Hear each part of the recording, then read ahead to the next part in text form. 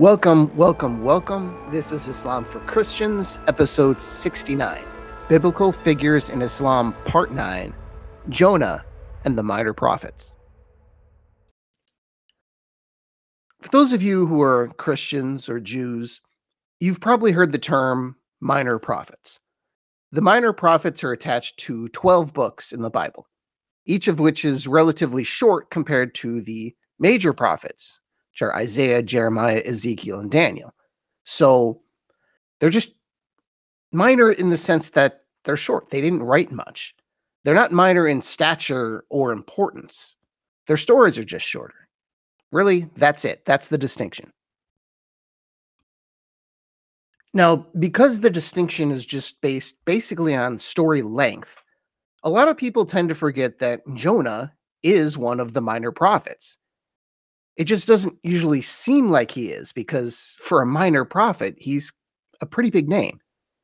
And in Christianity, the reason for that, the reason he's kind of punches above his weight, so to speak, that mainly has to do with his memorable story. Because few people forget the story of someone who was swallowed by a giant fish. It's great stuff. You know, not only was he swallowed by that fish, he came out. He lived. It's also a very interesting story for children. So it's a regular in, Sunday school and Christian children's education. If you give the names of the 12 minor prophets to the average person, just say, oh, hey, how many of these people do you know? Hosea, Joel, Amos, Obadiah, Jonah, Micah, Nahum, Habakkuk, Zephaniah, Haggai, Zechariah, and Malachi. The odds are pretty good they will recognize just one, Jonah, because he's the guy in the whale, or the fish, or whatever. The Hebrew just says giant fish, so whatever, it could be a marlin, it could be whatever you want it to be. Just take your pick of giant fish species, or giant water mammals. The ancients had no idea that whales were mammals like us, so the fact that whales are not actually fish really has no bearing on the meaning of this story in ancient Hebrew. It's just something large that swims. That would probably be the best translation. Jonah ended up in something very, very large that lives in the water. So, Jonah, pretty much based on only a cool narrative and little else. Jonah is the major minor prophet in the Bible. And funny enough, the same is true in Islam and in the Quran. Islam loves Jonah too, and for pretty much the same reasons. It's a great story is a great story. And Jonah is the only one of the 12 minor prophets mentioned in the Quran. The other 11 are never mentioned. Now, that's not to say the Quran disbelieves these prophets or, is trying to give them the shaft or anything. The main reason they're probably not in the Quran is simply limited space. The Bible is about 5 times longer than the Quran. And the Quran was only written by one person. It's a heavy lift. So the Quran will, just due to raw math, have less information than the Bible. And it's not really a book of stories.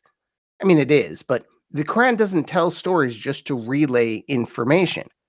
It is usually part of a sermon, but it's pretty hard to find a point that can be made by using Joel, for example, when a far better known prophet could be used to deliver the same point. And the Quran doesn't name all the prophets it professes either. Now, as I've noted before, everyone gets a prophet.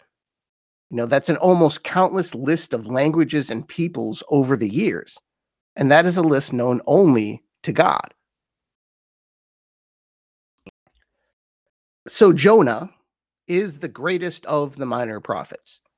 And not only is Jonah not a minor prophet in Islam, he is a major one in that Surah 10 of the Quran is named after him. And that's not a short surah. It's 109 lines. In the Surah of Jonah, or Yunus, as he's known in Arabic, it's a pretty typical Quranic sermon, and it emphasizes, well, among other common themes like worship God and be mindful of the coming afterlife, obviously huge themes in the Quran over and over and over and over again. It also mentions many times in this surah that everyone has been sent a messenger. Everyone. So, on that theme, this idea that everyone gets a messenger, the surah starts to talk about Noah and Moses and Aaron. And then it gets to Jonah at the very end. Ayat, that's a verse. So Ayat 98 out of 109 is when Jonah is finally mentioned. And at last we get the person that the surah is named after. And Jonah is mentioned as an example of the rare community that actually listens to its prophet. Just think about it. That doesn't happen very often. Nineveh repented after Jonah went back. This is not normal because usually they ignore the prophet. And then God just lays the smackdown on the offending community, be it Sodom, Gomorrah, whoever. And this is where we see an Islamic parallel and a possible reason for the Islamic affinity for Jonah. Even more than it just simply being a spectacular story. Remember that Muhammad was rejected in Mecca, which was not only the town he was supposed to preach to, but it was also his home. He was rejected, and then he came back. Muhammad was eventually accepted in Mecca, but really only after he came there with an army. So it's a bit different than Jonah, but still, both did come back after a short exile. And you see this Muhammad-like treatment of Jonah, like a man leaving his home after being rejected, rather than as a foreigner entering hostile territory. Now, that does not mean that the Quran is saying Jonah is from Nineveh, of course. It was the capital of Assyria and unlikely to be the home of any Hebrew prophet. But it kind of gives the impression in the way that the story is told, that it's very Muhammad-like. Maybe there's similarities here. Let me give you another mention of Jonah here. This is Surah 21, verses 87 to 88. And remember when the man of the whale stormed off from his city in a rage, thinking we would not restrain him. Then in the veils of darkness he cried out, "There is no God worthy of worship except you. Glory be to you. I have certainly done wrong." So we answered his prayer and rescued him from anguish. And so do we save the true believers. So Jonah leaves home, and then he comes back covered in whale vomit. Muhammad comes back to his home with half the Arabian Peninsula behind him. A little different. But in the end, I suppose both achieved similar results. But note the word of the use, rage, there. This is important both in the biblical and the Islamic narrative. Jonah was angry. It says, "And remember when the man of the whale stormed off from his city in a rage." In a rage. One common misconception in the story of Jonah is that he didn't go to Nineveh because he was afraid to go. God told him, he's like, no, they're going to kill me. I don't want to go because of that. I'm scared. But that's not true. In both the Christian and Islamic versions, Jonah is not afraid. Jonah is angry. Jonah is full of hate for the people of Nineveh. But the reason Jonah hates these people is a bit different in each telling. Now, in most tellings, the Islamic version of Jonah is already in Nineveh. It starts with him there. He's preaching. He's unsuccessful, and he hates those people so much, he decides to give up and leave them to their fate. Now, God thinks he should keep trying, or Allah in this case, so the shipwreck happens when he leaves Nineveh. But in the biblical version, Jonah is fleeing God, not Nineveh. He hates Nineveh. He hated them when God ordered him to go there for patriotic reasons, let's say. Maybe he's a nationalist, so to speak. He hated them when God mentioned them. And even after he preached to them, he still hated them. And why did he hate them? He hated them even more because they actually repented and they weren't going to be destroyed. So this was the idea in his head was, I don't want to preach the word of God to these people. I want them to be ignorant of God so that God will destroy them. I want them to continue to do these wicked things so God will obliterate them. Now, in the end, the result is the same. Jonah is swallowed by the whale, the fish, or whatever, and he ends up in Nineveh. Now, the Quran clearly treats this story of Jonah, as a known entity, a known story. And the Quran contains the most succinct summary of the story of Jonah you will ever see. This is the Quran, Surah 37, verses 139 to 148. And Jonah was indeed one of the messengers. Remember when he fled to the overloaded ship. Then to save it from sinking, he drew straws with other passengers. He lost and was thrown overboard. Then the whale engulfed him while he was blameworthy. Had he not constantly glorified Allah, like inside the whale, he would have certainly remained in its belly until the day of resurrection. But we cast him onto the open shore, totally worn out, and caused a squash plant to grow over him. We later sent him back to his city of at least 100,000 people, who then believed in him. So we allowed them enjoyment for a while. So again, like so many biblical stories in the Quran, it's referring back to a known story. It's referencing it, not really retelling it. And in that telling, there really is no contrast with the biblical story. It corroborates all the key parts in as few words as possible. There's Jonah as a prophet. He boards the ship. It's having problems. They draw lots. He's thrown overboard. The whale swallows Jonah. He repents, knowing he would otherwise die in there, and he ends up on the shore. The plant is slightly out of order there, because in the Bible, I think the plant was after he had preached to Nineveh, and they had repented. God shields him from the sun with a plant, and as he had left the city, hoping God would destroy it anyway. And of course, the biblical Jonah's attitude is so bad that God takes the plant away. Because, like I said, the biblical Jonah really, really hated those people. The biblical Jonah is mad, of course, that they accepted his prophecy. So his success is what has him upset. He was hoping they would reject him, which is an underappreciated but fascinating bit of the biblical story. But in the Quranic version, the plant shields him on the beach after he left the whale. And then he goes to Nineveh to preach. And the people of Nineveh believe him and do what they're supposed to do. There's one other element to Jonah in Islam that I should mention here. Usually I'm talking about sources from the Quran or the Hadith and the parallels between biblical figures and Islamic figures that are referenced in the Quran or the Hadith. But in this case, one of the strongest things that intermix here in the stories that intertwine the biblical and the Islamic Jonah, it actually comes from a historical event, or at least one told by Muslim historians. Whether secular historians believe this is really beside the point. The key here is that it's Islamic, and it involves Jonah, a Christian, and Muhammad.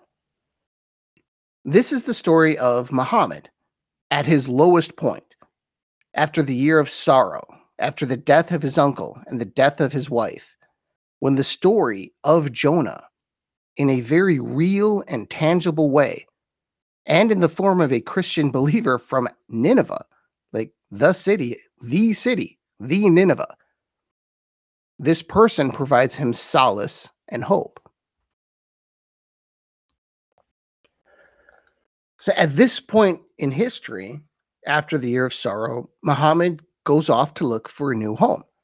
And he chose the nearest city, Taif, which is about 100 kilometers southeast of Mecca, so 60 miles. Of course, that shows you how sparse the settlements are in this part of Arabia. I think because you just have to set up wherever an oasis can be found. Where you put a city isn't really a choice. It's where the oasis is. It seems the only reason Taif was chosen was because of its proximity. Not because he had some special hope for these people, Muhammad, that is. He had no reason to believe that they would be more receptive to his message than anybody else. So he went, along with his adopted son, Zaid. So right away, he at least had a chance because Muhammad managed to get an audience with three prominent tribal leaders in this city. But unfortunately for him, it didn't really go that well. Muhammad and Zaid were basically stoned out of town, taking refuge in an orchard. And it was an orchard that was owned by some people from his tribe, the Quraysh. So these Quraysh people, taking pity on Muhammad, the owners sent a slave to go and give him grapes. And this slave just happened to be a Christian, and a Christian slave from Nineveh, of all places, home to the famous Jonah from the Bible. Now, the slave told him this. He told him where he was from. And to his surprise, as a Christian, he wasn't used to hearing biblical stories from Arabs. But Muhammad was able to tell him all about Jonah. And this must have come as a bit of a shock. So, despite his failure with the pagans of Taif, Muhammad was able to make at least one conversion out of this Christian slave. He got him to accept Islam. That's the story. And in the Islamic version of this conversion may have, not for sure, but it's almost partially implied that this conversion may have saved Taif from being destroyed. Because Muhammad left town, but before he left for good, he was presented with an offer. Or perhaps you could call it a temptation. Because an angel comes to Muhammad and offers to destroy the town, to collapse the nearby mountains onto Taif and destroy it. Now, Muhammad declined. Why did he do this? Well, partially he was probably in a good mood, but it just would have been bad form. So it could have been a temptation. It might have been a test from God. But he actually had a rational point as well. Now, this was his reasoning for saying no. Now, these people did not convert to Islam, but one of them did. And if left alive, perhaps their children will turn to Islam, to listen to his ministry, and their children, and their children's children, and so on. And of course, he was right. In the end, historically, because Taif has produced 1,400 years worth of Muslims. If you look at the city's current population, which is about 700,000, probably all Muslims, Saudi Arabia, I'm almost sure that's the case. That's quite a return on investment. So, in sort of soul finance, so to speak, it was a smart move. So, whether using the Islamic or the biblical version of Jonah, this story makes Muhammad look like a better prophet than Jonah. Not that Muhammad would say that. I've actually seen hadiths where Muhammad is specifically telling people that he should not be called greater than Jonah, because his people probably saw this parallel too. Muhammad had the same experience of rejection in Taif that Jonah had in Nineveh. But how did he respond? I would say in a very Christian manner. He forgave them and did not take vengeance, even when it was offered by an angel. And the fact that Muhammad runs into someone from Nineveh during this process absolutely cannot be a coincidence. Whether you consider it to be a divine coincidence or just good storytelling, or perhaps both at the same time, it certainly makes for a great story. And that's important. That's how Jonah came to be Jonah. It's what got him into the Quran in the first place. It's why everyone knows Jonah and the whale, but not Habakkuk and the Chaldeans. It may even be how Jonah got Surah 10 named after him, despite being mentioned only one time. And at the end, Jonah is the major minor prophet in Christianity and in Islam. But in Islam, As with most Old Testament prophets, Jonah does come off far better than the version of that prophet in the Bible. This is a theme you may have noticed. The biblical Jonah has a somewhat unceremonial ending. In the end, he's basically bickering with God and telling him that he wants to die. Contrast that with the Islamic Jonah, who lived a tranquil life with the Ninevites, all 100,000 of them. And he was content that he had done what God had commanded him to do, which isn't bad for a minor prophet. Thank you, and I'll talk to you next time. Inshallah.